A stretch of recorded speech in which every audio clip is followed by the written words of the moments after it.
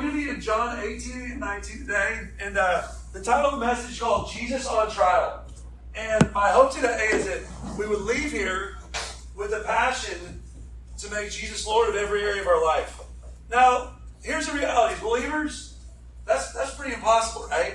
Because God's perfect.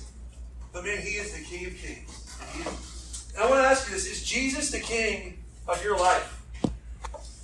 So has anyone in here ever been on a jury before? Anybody? Jury? Anyone been on a jury? A couple of you guys? A jury. Okay, got close.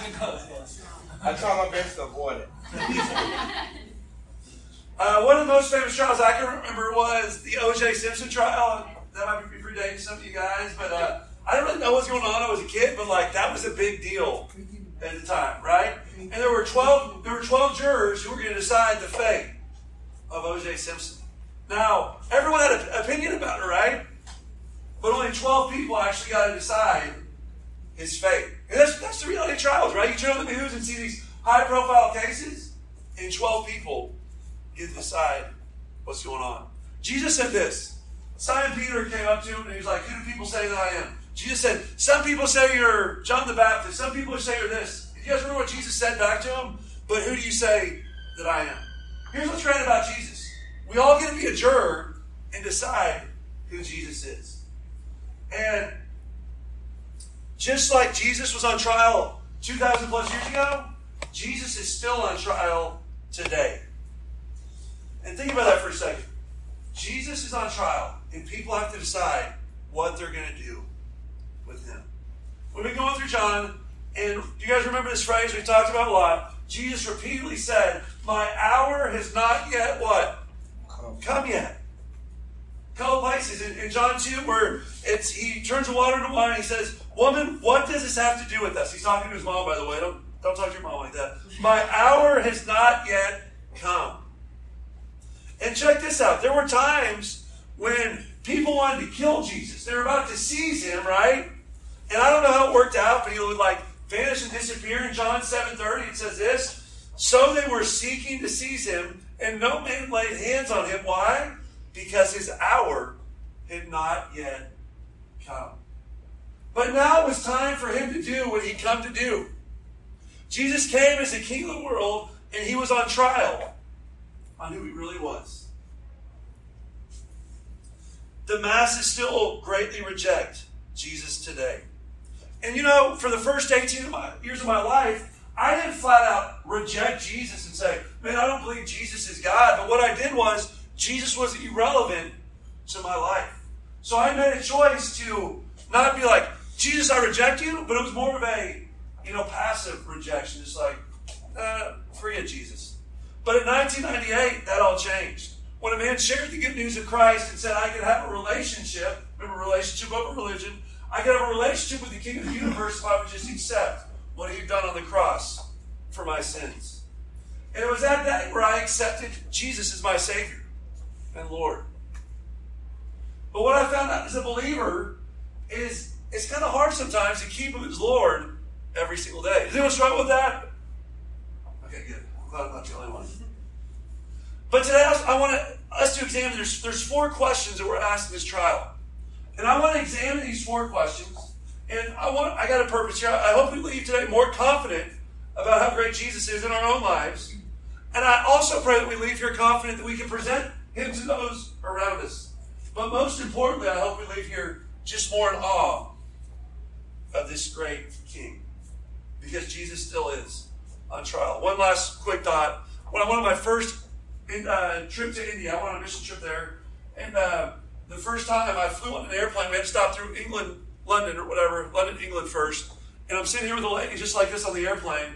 And I tell her that I believe the Bible. And she starts laughing at me. I'm like, whoa. I kind of felt, I was like, whoa, is this a bad thing? But Jesus is still on trial today. So we have 4 questions. The first trial question that will determine Jesus' kingship in your life is this: who is Jesus? And it comes from verse 29. And here's what it says: "What accusation do you bring against this man?" They answered and said to him, "If this man were not an evildoer, we would not have delivered him to you."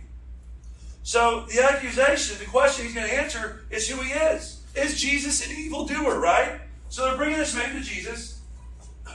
They led Jesus from Caiaphas into the praetorium. It's a big building, and it was early, and they themselves did not enter the praetorium, so that they would not be defiled, but might eat the Passover. So here's what's ironic. We're going to talk about the Passover more in detail, but we have the book of John, and the Passover was back in Exodus. The Israelites, remember Moses was trying to free them from Israel, and there were these plagues, and the 10th plague was, God said, I'm going to take every firstborn son, unless you take a lamb and take its blood and put it over its doorposts. Now just think about your firstborn kid. Like God says, this wouldn't make much sense, right? Like, I'm going to kill your kid unless you take the blood of a lamb and put it on the doorpost. If you believe God, you would have done it. And that night, God took the firstborn of all the kids unless they put the blood on the doorpost. So ever since that happened way back when, the Jewish people celebrated that every year. It was a big year. It was called the Passover. And the Pilate said, what accusation do you bring against this man? And they answered, this man is an evil doer. We have not delivered him. We would not have delivered him to you. So the leaders of the Jews said, he is a sinner, right? Now here's something I want to give you. I don't want to use big words. I don't want to make this overcomplicated, but I'm going to give you one big word. Okay? Hypostatic union. Go to someone and say, what's hypostatic union? Does anyone know? Yeah. It's pretty simple, actually. Jesus is completely God and completely man. So you do know that. And it says it simply, the union of Christ, humanity and divinity in one form. So he's completely man, right? Jesus became man. He was born a virgin. We see this in John. And the Word became flesh and dwelt among us, and we saw his glory. But most men are sinners, but Jesus was born a virgin. But they didn't have a problem with Jesus being a man. They had a problem with Jesus saying he was God, because if he was God, that means he was not a sinner. Because right there it says, we believe. They didn't just say he was a sinner either, did they? We believe he's an evil doer, or else we would not have delivered him to you. Let's jump back in John. We're almost done with John. You guys like John? Yes. Okay, good. Do you guys remember the statements in John? There were 6 of them. There were certain kind of statements. The I am statements. Okay, we won't go through all of them. We kind of hammered them, but I want to give you one of them. Jesus said to them, truly, truly, I say to you, before Abraham was born, what? I am. So picture this. Abraham was born like 6,000 plus years ago. And Jesus is on the scene 4,000 years. Abraham here, he's saying, before Abraham was, I am. This is what the Jewish people knew. What does the word I am stand for? Jesus was claiming, remember, God appeared to Moses, and Moses said God said to Moses, what do I call you? And Jesus says, I am who I am. So that was the very name of God that God gave to Moses. So when Jesus says I am, he wasn't just saying, I'm a good dude. He's saying, I am God. Now I want to tell you, the Bible actually has a form of how you're supposed to deal with someone who's a false prophet. Did you know that? Let me read it to you real quick. If a prophet or a dreamer of dreams arises among you and gives you a sign or a wonder, and the sign or the wonder comes true concerning which he spoke to you, saying, let us go after other gods and let us serve them, you shall not listen to the words of the prophet or the dreamer of dreams. For the Lord your God is testing you, that the prophet or the dreamer of dreams, for the Lord, to find out if you love the Lord your God with all your heart and soul. So what I'm saying is, if a prophet comes and says something false, God's testing you to see if you really can see that. Does that make sense? Now listen to what it says next. You shall follow the Lord your God and fear him, and you shall keep his commandments. Listen to his voice, serve him, and cling to him. But that prophet or that dreamer of dreams shall be put to death. So what it's saying is, if there's a false prophet in the Old Testament, what would they do? Kill him. Listen to what these Jews said after Jesus said. Remember, he said, before Abraham, verse 59. Therefore they picked up stones to throw at him. And this is where Jesus, maybe some of that God part comes out. But Jesus hid himself and went out of the temple. I don't know if he just pulled it quick, where did he go? Or disappeared. I don't know. But they couldn't kill him. Who is Jesus? Is he an evildoer? Or is this guy is completely God and completely man? C.S. Lewis says it great. You can shut him up for a fool. You can spit at him and kill him as a demon. Or you can fall at his feet and call him Lord and God. But let us not come up with any patronizing nonsense about his being a great human teacher. He has not left that open to us. He did not intend to. Guys, his first question, he said it like this. What accusation do you bring against this man? He's an evildoer. No, we believe he is completely God and completely man. Who is Jesus to you? Is he the God-man in your life? Is he the King of Kings? Because that's my hope today, is we leave here in awe of who Jesus is. And as I said this fancy word, it's not about the fancy word, it's about how great God is. And what I love about God is if I could describe him completely to you, he'd probably be pretty small. Okay, there's some smart. Justin's like a doctor over here in the medical field. Now, he might awe you. I'm just a basic guy. But if even Justin can't explain God to you, he's that great. I want us to leave in awe of how great this God is. And then I'm going to ask you a more personal question. Who was Jesus to you this week? Most of you in here are probably going to say, man, Jesus is my Lord and Savior. But who was he to you this week? Okay, the next trial question we're going to look at that will determine Jesus' kingship in your life is this. Is he the rightful king? Listen to what Pilate said to him. Verse 33. Therefore Pilate entered again into the praetorium and summoned Jesus and said to him, Are you the king of the Jews? Jesus answered, Are you saying this on your own initiative? Or did others tell you about me? Don't you love how Jesus, he didn't he made it. People would question him. They're like, we're going to kill you. And he's like, okay, what are you saying about this? Are you saying this on your own initiative? Pilate answered, I'm not a Jew. I'm not a Jew, am I? Your own nation, the chief priest, delivered you to me. What have you done?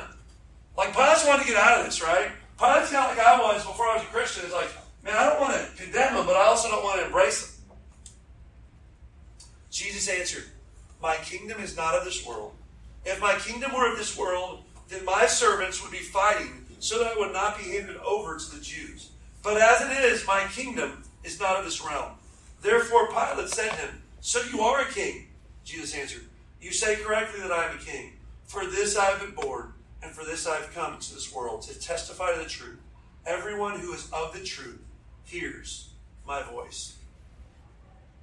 See, Pilate didn't understand there was a difference between Caesar's kingdom, right, and God's kingdom. But aren't we the same way sometimes? Now, sometimes we try to make God's kingdom like the world's kingdom. See, Pilate wanted to avoid Jesus' claim through indifference. Pilate's standing here before Jesus, and he's never seen a king like this before. He's like, what's this guy talking about? Pilate's been around the highest of the high, the elite of society, the presidents, the kings. And he's like, man, I've never seen anything like this before. Man, Jesus didn't come to build bigger buildings. He didn't come to give more money. He came so that people could receive his gift and their lives could be changed. Why is it so hard to make him king? Because his kingdom is different. Do you remember when Jesus told some stories? He said, if you want to be great in my kingdom, you have to be least of all. Who wants to become part of that kingdom, right? I mean, when I wanted to become a great basketball player, I wanted to become like a LeBron James where I had money, fame, and power. He said, if you want to become great in this kingdom, you become the least of all. Man, what kind of king actually gets down and starts cleaning people's feet in a culture where they wore sandals and it was an agriculture culture and there were animals and poop, and he gets down and he washes people's feet. He served the masses. He healed the blind. He washed his followers' feet. He loved even his enemies. When Judas betrayed him last week, he gave him a kiss. This is not the same kind of king And he invited anyone who was willing to believe in him to join his kingdom. You know, if I was president, if you were president, you'd have all these servants serving you. In Jesus' kingdoms, the highest person served the least of these. And aren't you glad he served you? And that's the king in the kingdom we get to be a part of. I think it's so hard for believers to live in this kingdom. You know, right? This is the struggle we have. This is why it's so hard to live in this kingdom, because it's so different than everything we see, right? But this is the kingdom we get to be a part of. I had this picture in my head as I was thinking about this point. I had a picture of, say when you believe in Jesus, and let's say you give him control of your car. Like he's the driver, you're in the passenger seat. I know there's a country song about that. I'm not talking about the country song. But don't we want to literally take the wheel from Jesus? Like we kind of give him the wheel, but it's like, hey man, I like where you're going. No, I don't like that place, right? God, there's that area in my life that's, man, you can have this area, but don't take this area. And it's like he's kind of driving and, Jesus, can you stop? Can we switch places here? Man, is he the rightful king? Yes. And are you giving him control of your life? And here's what's great about this, guys. Any other religion, the motivation for control, giving Jesus control and kingship would be like, man, if you don't get in line, you might miss out. You might not make it. And our motivation is different. Our motivation is we're already going to heaven. We're already forgiven. We already have grace. And when we're struggling to give him control of those areas of our life that are places we don't want to go, it's just a chance to say, God, I need more grace. I need more grace. Are you giving him control of your life right now? Or are you trying to be a queen or a king and build your own kingdom? Okay, the next trial question that will determine Jesus' kingship in your life is, should he be released? Now, I want you to think about this question for a second. Here's the question in the verse section. Let me read it for a second. Verse 37, therefore Pilate said to him, so you are a king? Jesus answered, you say correctly that I'm a king. For this I've been born, and for this I've come into the world to testify to the truth. Everyone who is of the truth hears my voice. Pilate said to him, what is the truth? And when he said this, he went out again to the Jews and said to them, I find no guilt in him. Here's the question. But you have a custom that I release someone for you at the Passover. Do you wish then that I release for you the King of the Jews? So let me ask this question. It's kind of a trick question. Just keep your hands up. Should Jesus be released? Yes or no? Who thinks yes?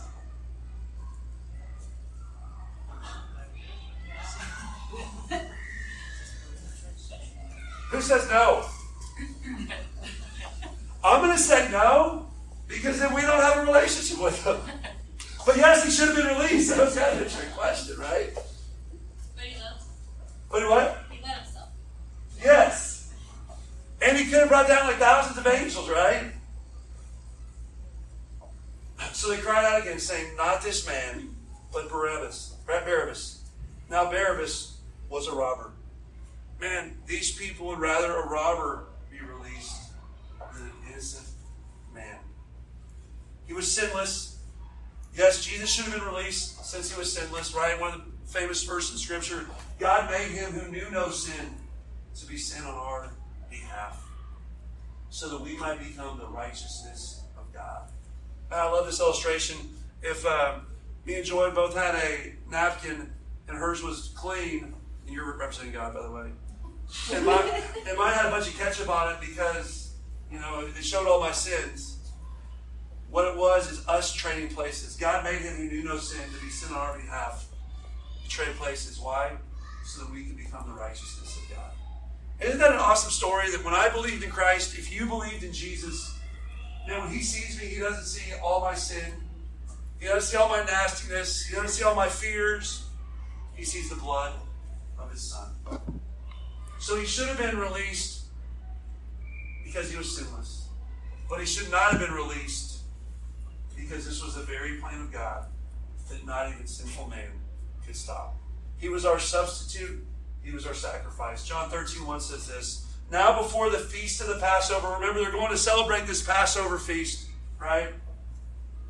Jesus, knowing that his hour had come, remember before this, they were going to kill him. He just like disappeared. I mean, I don't know how it worked out, but it was like, hey man, you're going now. He's like, it's not my hour. It says, now knowing that his hour had come, that he would depart out of this world to the Father, having loved his own who were in the world, he loved them to the end.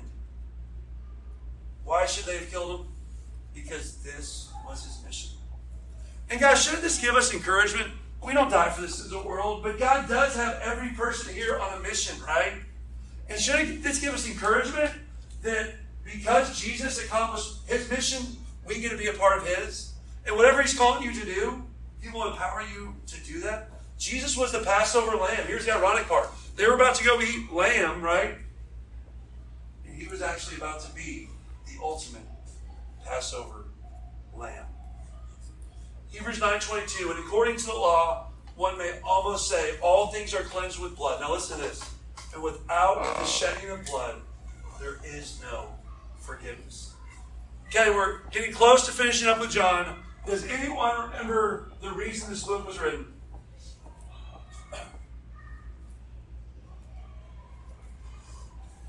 It's been a while since I've asked you guys. We're reading to you. But these have been written, this is John 30:31, that you may believe that Jesus is the Christ, the Son of God, and that by believing in him, you may have life in his name. The very reason this book was written was so you guys could have life in his name, and that others could believe. Think about that. That's why it was written. So as we're thinking about Jesus on trial, hopefully I'm sitting with some jurors who are like, yes, he's the King of Kings, right? But people in your neighborhoods, people on your app, man, what they need to realize is Jesus on trial in their life, and those people need to see how much he loves them, right? That same God who transformed our lives, he wants to transform their lives. And as we go about this, he's such a great king, we should want to tell other people about him, right? Like, man, if I found a place where I could just go and, I could have unlimited Killen's barbecue, and it was unlimited for anyone who wanted it, would I be a good friend if I didn't tell you where it was at? No. Right? And if we got this God who gives unlimited grace to people, what kind of people are we if we don't tell others? Right, the last thought. Oh, all that to say, let's get on the app this week. Pray for some people. It's not about an app, but I want to give us real practicality so we can be in the community. Okay, last question in this trial that will determine Jesus' kingship in your life is, does he have authority in your life? 1919. Here's what he said to him, what Pilate said to him. Where are you from? I'm just going to read this passage. It's 19:1 through 16. I'm not going to spend a long time on it. Pilate then took Jesus and scourged him. This king was scourged. And the soldiers twisted together a crown of thorns and put it on his head. And this king came on a donkey. He was scourged. They put thorns on his head and put a purple robe on him. And they began to come up to him and say, "Hail, King of the Jews!" As they mocked him and they put slaps on his face, Pilate came out again and said to them, "Behold, I am bringing him out so that you may know that I find no guilt in him." Pilate's doing enough to just be indifferent, right? He's like, dude, I don't think this is right, but I also don't want to face the Jews, right? Because Jews killed you by stoning. That wouldn't be fun. Jesus then came out wearing the crown of thorns and the purple robe. Pilate said to them, "Behold the man." So when the chief priests and the officers saw him, they cried out, "Crucify! Crucify!"